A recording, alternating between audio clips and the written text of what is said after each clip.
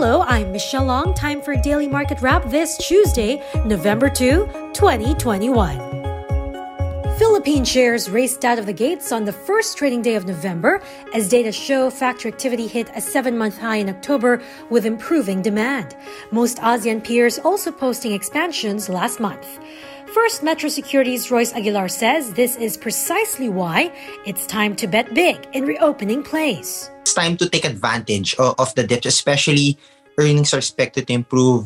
We're seeing quarantine measures are easing, right, coming into the holidays where most consumers spend. Of course, the risk remains to be inflation, which, all reached its recent high, right, last week. But I think recently you saw coal prices start to, normalize a bit. So that should provide some easing towards inflation, where the cyclical names are still cheaper, like the property, the financials, and some holding companies. So it's time to focus on the economic reopening when especially we're seeing the actual reopening happening. For the day, the PSE index jumped 0.75% to 7106 despite net foreign selling to the tune of 178 million pesos. In corporate stories, Aboitiz Equity Ventures saw a 38% jump in third quarter consolidated net income to 6.1 billion pesos, bringing net income for the 9-month period to nearly 20 billion.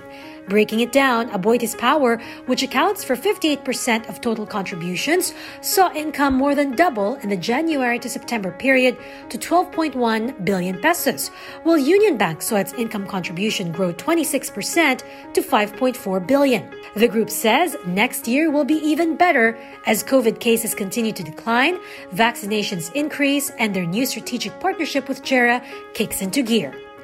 Meanwhile, Ayala Land Logistics net income more than doubled in the first 9 months of the year to 402 million pesos, thanks to strong demand for industrial lots and warehouse leasing. These helped offset weak commercial leasing from Tutuban Center and South Park Center.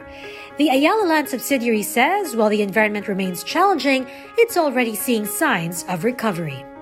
In other news, Globe Telecom's Mynt, which is behind digital wallet GCash, raises over $300 million in funding, valuing Mynt at over $2 billion. The investment round was led by global investment giant Warburg Pincus, New York-based global private equity and VC Insight Partners, and Bowwave Capital. Mynt is on course to hit 3 trillion pesos of gross transaction value. That's 3 times more than last year's record number.